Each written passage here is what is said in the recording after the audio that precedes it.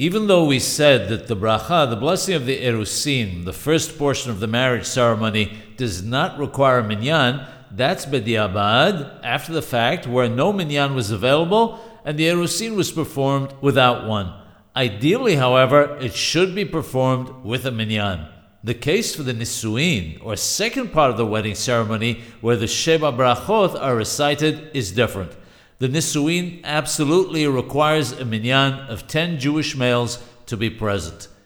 We mentioned previously that if the couple who wish to get married are in a place where there aren't 10 Jewish males and the wedding has to be performed there, then one may rely on the opinion that permits it and only recite the last blessing of Asher Bara. However, when they return to a place where there are more Jews, they should go together to a Huppah that is taking place, where they should listen to the Sheba Brachot, the 7 blessings, and have in mind that it covers them also.